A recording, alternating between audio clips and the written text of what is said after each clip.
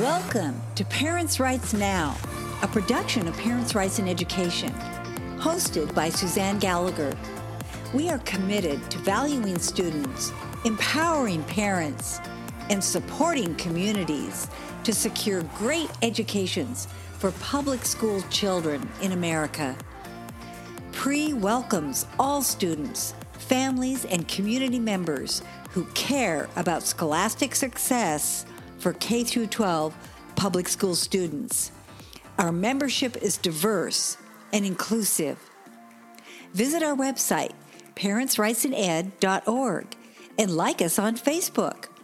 Our chapters include Arizona, Alaska, Colorado, Idaho, Illinois, Montana, Ohio, Oregon, Texas, Washington, and Wisconsin. Join us by filling out the form on our website titled Join Us. You will find information regarding issues and information about local and state chapters. Hey, it's great to be back again. Whoa, that was quite an episode last time, wasn't it, about the teachers? Because we hear from teachers not nearly to the level that we should be. And we know that there are a lot of great teachers who are in our public schools now, and they are frustrated to the point of thinking about changing occupations. So I'm going to continue with this survey that was taken in the Tigard-Tualatin School District. Actually, the data was collected by the union, the teachers' union in that school district. And there were right around 500, a few less than 500 who actually answered the survey. So, of course, we know that not all the teachers are answering the survey, only those who seem to have frustrations with the current situation. So the next category that I want to share with you has to do with student behavior and student needs. This is fascinating to me because I remember school being very organized. People knew how they were to behave. And if they got out of line, they had to be corrected. Their parents were contacted. And usually there was an interview with the parent and the student to determine the best course of action. Yeah, you knew that if you were in trouble, you would probably be in somebody's office. Responsibility for correction and communication fell at the foot of the vice principal. So this is what the teachers are saying. Halls are out of control. Kids are running the school. Vandalism, fights, hate speech. And these are all supposed to be managed by teachers. Teachers had to zip the seats to keep them from flying. In other words, kids are picking up their chairs and throwing them. Other kids look to the teacher to see how we react. We can't react. Other kids see that and try the behaviors. Full-on tantrum, crying, yelling, handing him 10 pieces of candy while that happens. We're giving rewards for poor behavior, literally getting rewarded, a treat, time with an adult, kick a ball in the hallway, etc. Student behavior and lack of consequences and follow-through by an administration are a huge problem. High school teachers are getting no support. Halls are out of control. Kids are running the school. Vandalism, fights, hate speech. And these are all supposed to be managed by teachers. Extreme acts of destruction, especially the bathrooms, language, and other disrespectful behaviors are rampant in halls and classrooms. Concern is the expectation that we work on relationships with the students as the solution. That's restorative justice, guys. Members believe this is important and necessary, but relationship building won't work in discontinuing the unwanted behavior unless it is paired with consequences. Additionally, restorative justice measures won't work if a member has no relationship with the student that is not in their classroom. but with whom they are trying to enforce expectations of kindness. By the way, the restorative justice approach comes straight from Black Lives Matter. I didn't know they were actually applying it when it comes to discipline in the school. Now we go to student needs. These are the responses. Students are afraid and being affected by the behavior of other students. Fights, name-calling, appearance of no consequences or even responses. Students being called names on the buses.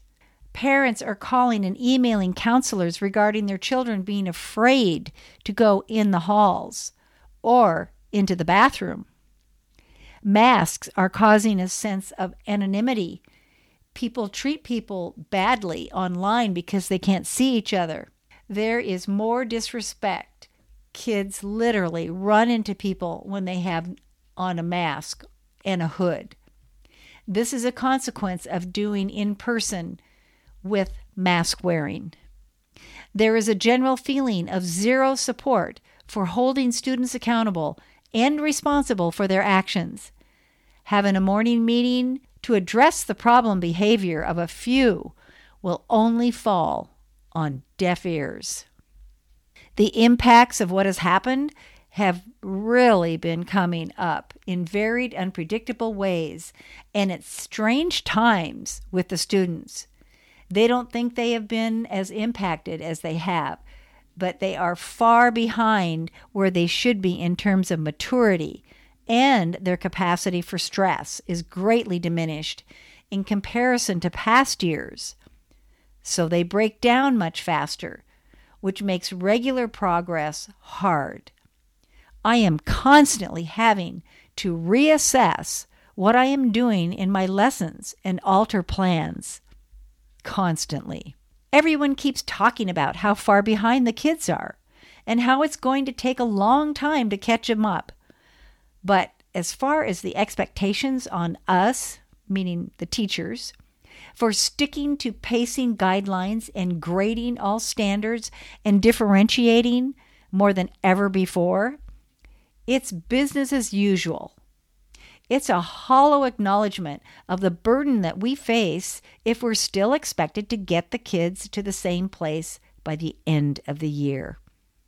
Most of them are struggling just to be students again, let alone get regular learning accomplished, let alone make up the multiple grade level gap they're coming to us with.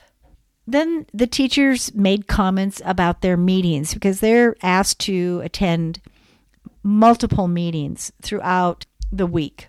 So this is what some of them say. Due to the academic and social emotional regression of students during the pandemic, there is so much ground we have to make up, with planning and prep time never being sufficient. Constant emails requesting meetings during my prep, regularly scheduled meetings, i.e. weekly, monthly, etc. No time left to help students. Micromanaging our time during meetings is patronizing. If the teacher input is needed or wanted and truly valued, that is one thing. However, if a decision has already been made for intents and purposes, please don't waste my time. I've got plenty of work to do to meet all the students where they are. I feel like our time is not used wisely. For example, we have circle time at the beginning of each staff meeting. What's circle time? Go around the circle? Pass a peace pipe? I don't know. And this teacher states that's 15 to 20 minutes of wasted time. Then there isn't enough time for staff meetings, so random stuff doesn't get addressed or it's sent out in an email. Let's use our time wisely, not wastefully. Then, of course, there's a lot of feedback on special ed. After working in two other school districts before coming to TTSD, I'm appalled by the lack of communication, support, and guidance from our special services. It feels like no one is sailing the ship. And if a parent complains, we specialists and teachers are the ones to be blamed. This is not just a pandemic issue. This has been an issue since I started this district 4 years ago. Being a special education teacher is always hard, but being surrounded by staff, always upset, crying, etc., it's especially difficult. I see our newer teachers drowning as I am. I also see some of our older teachers who are paid the most only teaching 1 prep, while newer teachers are teaching 3. That is not, she uses the term equity. Another teacher says, our district is saving a lot of money by not having any special ed programs. I'm baffled as to where the money is going. There is no reason why we can't hire more LSAs to support our kids, especially if we are saying we are a full inclusion district. Then we need to support it. And the last comment, as a special ed teacher, I teach 4 different preps, have a caseload of students that need more support than ever, plus service an additional 25 students on IEPs who others case manage. So need to write progress reports and attend those IEP meetings as well. On top of those duties, we are being told that it is our responsibility to do synchronous learning with students when they are out on quarantine. Now, we think those quarantines are really unnecessary because with the variant being the main issue these days, they're not getting that sick. The symptoms are less than the common cold. Okay, so I'm going to move on to technology. I don't want you to go to sleep here, all right? They're not very happy about technology either. We've been asked to do so much more this year. Continue using Canvas, which is a platform which is not family friendly. This requires a lot of extra communication to families. Support students at home through email and Canvas messaging when they are quarantined. Again, they don't need to be quarantined. Provide classwork in any way that is doable for students from home that may be different from what is happening in the class. All the while, students can ignore it and be excused. So why the extra work for us? I don't really know what Canvas is, but I'd drop it. The next category in this survey of teachers is asking them if they're currently considering taking a leave of absence or resigning. And 74.7% say they're not considering a leave of absence, probably because they can't afford it. But then you go to resigning, and out of 482 responses, 30% say yes, they're considering resigning. Wow. That's a lot. 1/3 of your workforce wants to take a hike? Are you currently considering retiring sooner than you previously planned? Well, some people are doing that. Actually, 20% say yes. So if you're close to retirement, you probably want to just stick it out and get your full retirement. That's what I'm hearing from teachers. Now, leave of absences. These are some of the comments that teachers are making. I actually am considering it. This year, 20 for me, and the first time I have actually considered or looked into taking a leave, doing something else altogether. This teacher says, I am currently planning to take a leave of absence and evaluate the possibility of retiring. I never intended to leave teaching this early, but it is too frustrating. Hearing talk about equity and going to meetings, listening to others talk about equity while watching inequitable practices taking place all around. That's a good comment. Actually, they're not really talking about equity, are they? Or equality. They're talking about equity, which is completely different. This person says, I'm actually considering a different career. This one says, no, but this is the first time in 19 years that I have said out loud that I wish I could quit my job. So, see, they're trapped in the job because the benefits are so great. So they keep them there until retirement. Is that the kind of teacher we want in front of the classroom? And there are many more comments like this, such as, I love my students, but I'm too tired to sustain this level of work and stress. It isn't worth my health. The pace of studying and stressing is not sustainable. Take one thing off my plate, please. Stop sending us emails about iReady trainings and being a team leader. Get rid of Twig for the rest of this year and go back to our old science materials until June. They asked, would you recommend teaching as a career? Out of 461 responses, 64, almost 65% said no, I would not recommend teaching as a career. That says a lot. Okay, so what does this all mean? Why did I even tell you about this? Well, because something's up. Something's not right. Something doesn't make sense.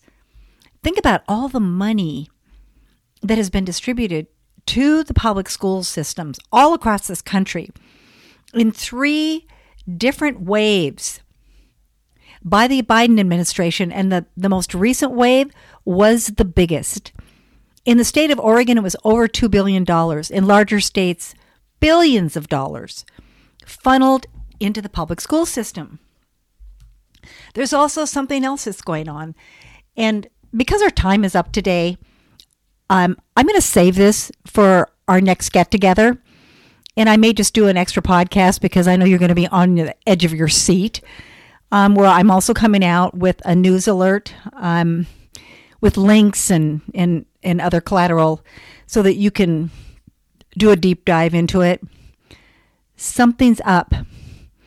And I have my analysis, my thoughts about it, but I just get the impression just on this one topic alone regarding the teachers and their dissatisfaction, if all this money is coming into the states, where's it going? Why aren't they hiring more people to help these teachers that they've contracted with? Why aren't they bringing in more support staff? Why are they continuing, in the state of Oregon especially, why are they continuing to require that students wear masks? Why are they still doing all that? We'll talk about it next time. This is Parents' Rights Now. Oh, and please check your show notes. We have a link to a brief questionnaire we'd really love to have you fill out. You could help us out a lot if you would do that. Give us some feedback about what you think about PRE.